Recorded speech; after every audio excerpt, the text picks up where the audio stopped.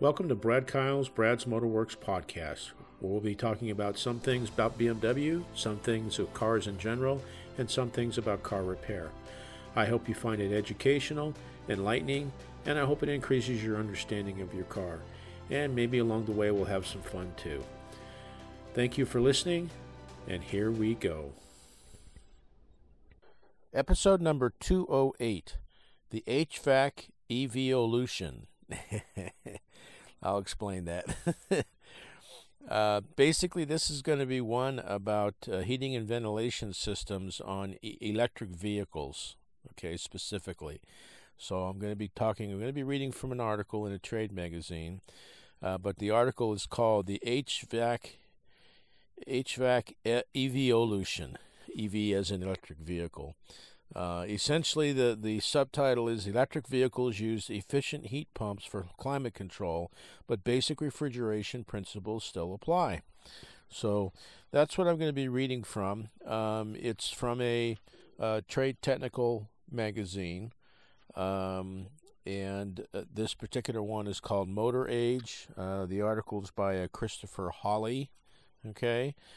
So I want to give him credit for the article itself, but I thought this one was interesting. It's a little bit technical, but it just gives you kind of a basic, idea of that.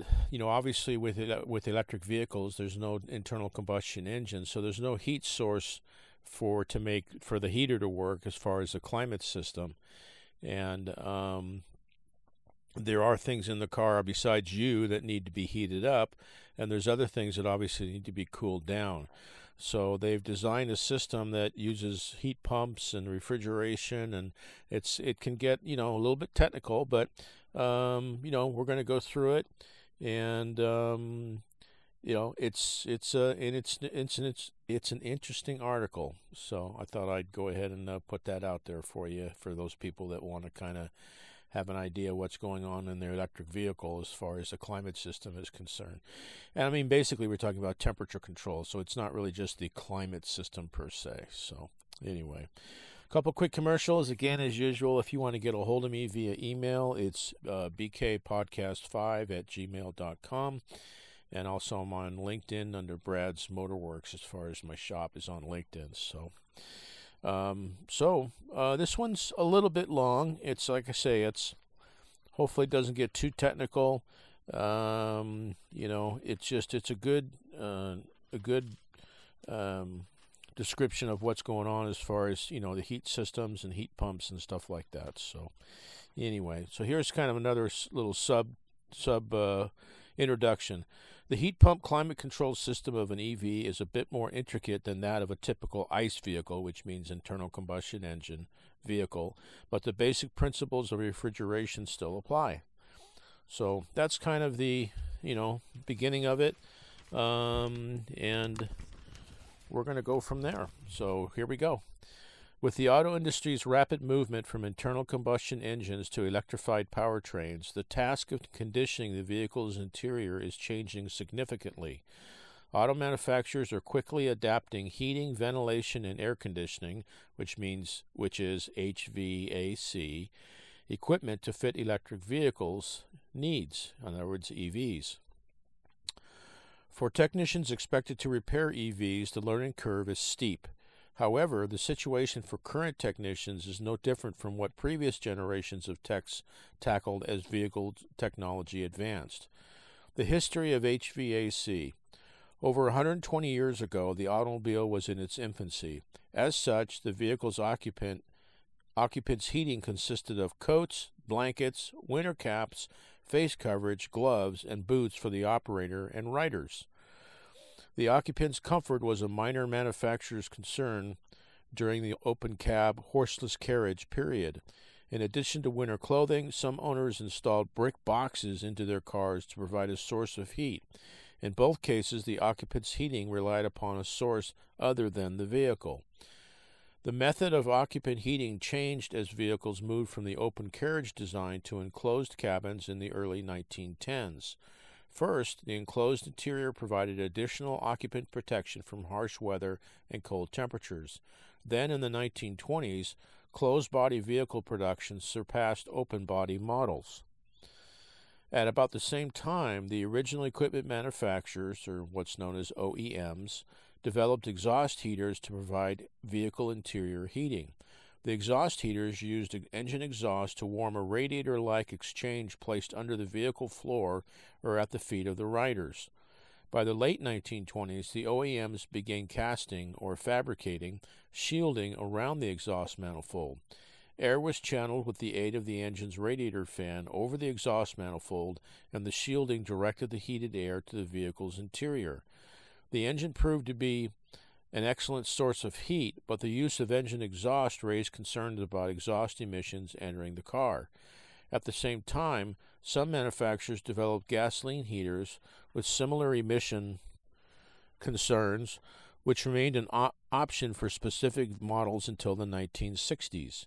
It wasn't until 1930 that General Motors produced the modern industry standard heater core. Hot coolant from the engine was plumbed into a heater core, a small radiator, under the dash. A blower motor moved air across the heater core. The heat picked up by the passing air was distributed to various discharge nozzles at the dashboard. As years passed, a maze of ductwork feeding a series of discharge vents was placed in multiple interior locations. As automotive technology advanced, repair technicians had to master new concepts, which included the evolution of coolant from water to mixed blends, pressurized cooling systems, and air conditioning AC operation. Although air conditioning was an option for some automakers starting in the 1930s, it was not until after World War II that manufacturers began standardizing the location of the significant components. All domestic auto manufacturers had similar AC systems, but when the Asian cars hit the U.S. market, there were new systems to learn. As a result of the oil embargo in the 1970s, additional operating methods, such as cycling AC systems, were introduced. The complexity grew with each technological advancement, and with the advent of computer controls, the system's efficiency increased appreciably, but so did the intricacies of repairing the systems. Then, like today, those technicians had to constantly learn emerging technology and apply that newfound knowledge, whether they wanted to or not, if they desired to stay in the automotive industry. So, what is the latest heating and cooling technology that technicians in the EV era must learn? It's the heat pump. The heat pump system encompasses vehicle interior heating with the air conditioning system. The first mass-produced heat pump usage was established by Nissan, which installed a heat pump on the Leaf over a decade ago. Before we get in depth about heat pump systems, a few clarifications need to be mentioned. First, some texts suggest that the compressor scroll spins in the normal direction during AC cooling and is rotated in the opposite direction for the heating mode. Thus far, this writer has yet to come across a heat pump system with a compressor that reverses. Second, it is a gross understatement to say a vehicle's heat pump has a solenoid-controlled reverser or slider valve, like a house HVAC design, to allow or redirect the refrigerant flow from the compressor. Yes, the refrigerant in an automotive heat pump system is permitted or blocked from flowing. However, there are multiple solenoids, restrictions, and condensers throughout the design depending upon the application. While the first heat pumps had an acceptable interior warming performance at temperatures slightly below 32 degrees Fahrenheit, with advancing heat harvesting techniques, heat pumps have developed into a more viable low-temperature choice for interior heating. Although another heat source may be developed in the future, because of the benefits of the heat pump system, many, but not all, auto manufacturers are adopting them. The two significant advantages of a heat pump are its ability to heat and cool the cabin air and provide more heat energy than is required to operate it. The heat delivered versus the input power is known as the coefficient of performance. A positive temperature coefficient or resistive heater will have a COP of nearly 1. Therefore, it cannot deliver more heat than the energy supplied. However, the heat pump system can achieve a COP more substantial than 1. For example, many manufacturers list a COP of 2.0 to 5.4, which means a heat output of double to over 5 times the input energy required to operate it. The limiting factor of a heat pump is that the system is most efficient in a narrow temperature band near or just below 32 degrees Fahrenheit, but the efficiency drops as the temperature falls. Therefore, a heat pump cannot provide adequate interior heat and requires a backup heat source, a resistive or PTC heater. As previously discussed, the heater draws more battery energy to supplement the heat pump and maintain interior temperature. Modern cars have never had significant insulation to maintain the interior temperature, thus exacerbating the heating problem. Additionally, each vehicle has a positive airflow ventilation system to provide constant fresh air into the interior to keep the occupants in a pleasant atmosphere with the windows shut. So the HVAC system's capacity must be several times larger than required based on air volume. The result is more energy consumed to maintain the interior temperature in colder ambient temperatures, which shortens the distance the EV can travel because it depletes the high-voltage battery. Many manufacturers are utilizing efficient seat and steering wheel heaters to combat the loss of cabin heat. As with gasoline vehicles, the seat and steering wheel heater transfers warmth to the occupant via conduction.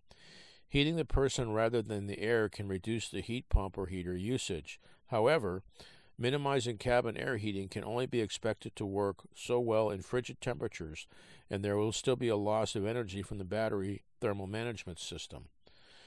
Currently, BMW, Hyundai, Jaguar, Kia, Mini, Nissan, Polestar, Subaru, Tesla, Toyota, Volkswagen, and Volvo offer a heat pump as a standard or an optional component in at least one of their hybrid or electric vehicles. Chevrolet and Ford do not provide heat pumps for EVs. However, all the manufacturers listed have a standard or optional cold weather or comfort package that includes a combination of heated seats, steering wheel, windshield, mirrors, batteries, and PTC or resistive heaters. Cooling mode of the Nissan Leaf. The Nissan Leaf is the least complex system on the list of vehicles. Therefore, we will begin with the examination of its heat pump system. When the cooling mode is selected, the scroll compressor pushes a gas refrigerant through the bulkhead and into the inner condenser housed in the HVAC box. Then the refrigerant flows through the inner condenser and back toward the motor bay. After passing through the bulkhead, the refrigerant flows to the two-way valve. While still in cooling mode, the two-way valve bypasses the heating orifice tube and allows the refrigerant to move to the condenser at the front of the vehicle. After it passes through the front condenser, the refrigerant approaches a second valve called the three-way valve. The valve is constructed to allow refrigerant to pass through the cooling orifice tube, which is a restriction, and move back into the HVAC box as it enters the evaporator. Ultimately, the refrigerant goes from the evaporator to the accumulator and then back to the compressor.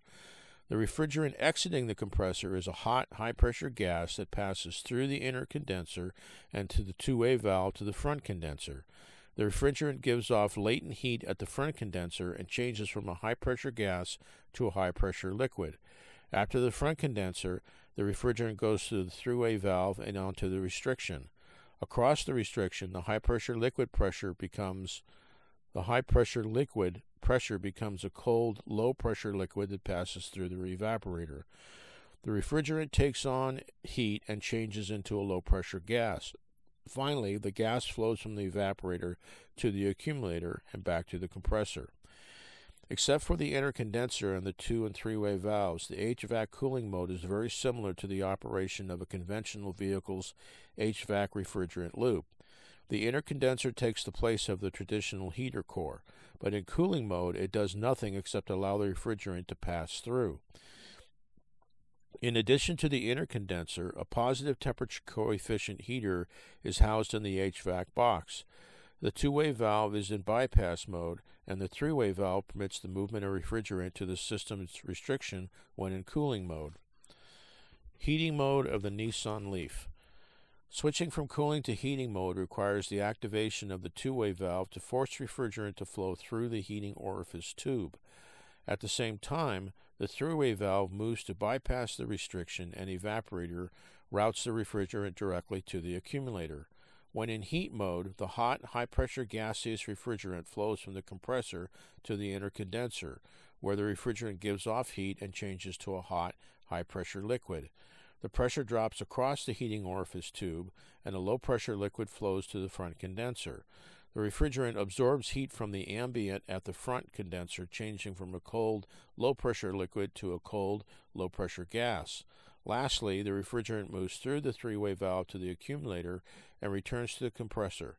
In the heat mode, the evaporator is bypassed. During de-ice mode, the heat pump prevents the icing of the front condenser during preconditioning battery charging. The three-way valve routes refrigerant across the coolant orifice tube and through the evaporator, while the two-way valve is opened and bypasses the heating orifice tube. The pressurized refrigerant flows through the system to warm the front condenser, to warm it and melt the ice. The Hyundai and Kia heat pump configuration is like the Nissan system. The similarities include a compressor, an inner condenser, an outer condenser, Hyundai and Kia term, an evaporator, an accumulator, and a PTC heater.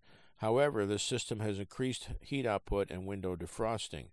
The system has a two-way solenoid valves, three-way solenoid valves, a thermostatic expansion valve, and a liquid-to-liquid chiller. Says you can view an illustration GIF of the Hyundai system by scanning the QR code at the end of the article. Well, sorry, we can't do that. Okay, sorry. Alternative designs. When in cooling mode, the compressor pumps the high-pressure gaseous refrigerant through the inner condenser, the two-way solenoid valve number 1, in its open position, and through the three-way solenoid valve number 1, routing the edge of refrigerant through the outer condenser. The outer condenser gives off heat, and the refrigerant changes from a hot, high-pressure gas to a hot, high-pressure liquid. Next, the refrigerant flows through a three-way solenoid valve number 2, across the TXV, and through the evaporator. The TXV, which is a variable restriction, drops the system pressure, and once in the evaporator, the cold liquid refrigerant takes on heat and cools the air flowing over it. Ultimately, the low-pressure gas refrigerant flows through the accumulator and returns to the compressor. In heating mode, the high-pressure gas refrigerant exits the compressor and enters the inner condenser it's housed in the HVAC box is what it's supposed to read. The inner condenser gives off heat to the air passing over it, and the refrigerant changes from a hot, high-pressure gas to a hot, high-pressure liquid. After the refrigerant exits the inner condenser, it passes across the two-way solenoid valve number 1 that acts as a restriction, dropping the refrigerant pressure and temperature. The low-pressure liquid moves through the three-way solenoid valve number 1, which allows the refrigerant to flow through the outer condenser at the front of the vehicle. Unless frost is detected on the condenser, then it will divert the refrigerant around the condenser. In either case, the refrigerant travels through the three-way solenoid valve number 2. If the refrigerant moves through the outer condenser, it picks up the heat, and the refrigerant changes state to a gas. Conversely, if the refrigerant bypasses the outer condenser, it remains a low-pressure liquid. In either case, the refrigerant is guided through the chiller, which picks up heat, and the remaining low-pressure liquid changes its state to gas. The refrigerant enters the accumulator and subsequently moves back to the compressor. If the defroster is desired, the two-way solenoid valve number 2, located between two-way solenoid valve number 1 and three-way solenoid valve number 1, permits low-pressure, low-temperature liquid refrigerant to flow through the evaporator. The air in the HVAC box is dehumidified before the inner condenser heats the air. The refrigerant from the evaporator returns to the accumulator and back to the compressor. Tesla's innovation. The Nissan, Hyundai, and Kia heat pump systems are similar in design, with the components located throughout the underhood area and under the dash. However, the Tesla heat pump system is much more compact, allowing a better fit into tight spaces under the hood. To achieve compactness, Tesla developed the Super Manifold, a two-layer printed circuit board assembly that houses the refrigeration system on one side while the other side is plumbed for coolant. To manage the heating and cooling loops of the Tesla heat pump system, Tesla devised a pair of four-way valves stacked on top of each other and attached them to a coaxial motor. The valve assembly is called the octavalve. Its design allows refrigerant and coolant flow to flow through a series of channels to provide heating or cooling without mixing. With the octavalve system, a 9th pipe configuration works as a bypass in the radiator circuit. The refrigeration loop consists of liquid coolant condenser, a cabin condenser for the heating modes, a chiller, and a cabin evaporator for the cooling modes. There are 5 coolant loops in this system. In addition to coolant loops for the LCC and chiller, there are loops for the batteries, the power conversion system, the drive unit, and the radiator to provide proper cooling or heating. With the multiple orientation of the octavalve, Tesla has developed a system with 12 heating and 3 cooling modes. While it would be beneficial to investigate all the heat pump systems in greater depth, it is simply impossible to achieve in a few pages. With each passing year, system refinement will continue. Until a specific heat pump design becomes a standard, enjoy the Wild West, and remember, just like the techs of years past, constantly updating training is necessary to repair the customer's vehicle correctly the first time. So, a lot going on there, folks.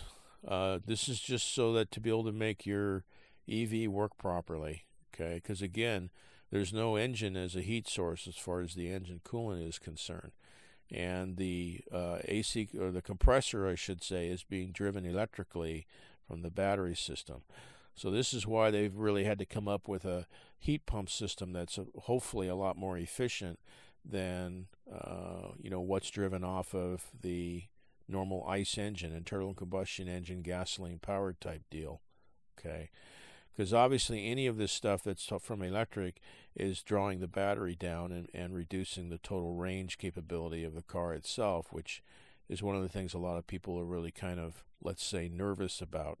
Okay, so anyway, this is technology trying to solve the problem, and I realize that if you're really interested, my advice would be to pull up some diagrams. I'm sure you can get some stuff off the internet and kind of go through it that way. It might be easier to understand what's going on if you're so inclined. Then again, you may have just listened to this whole podcast and went, okay, I've heard enough.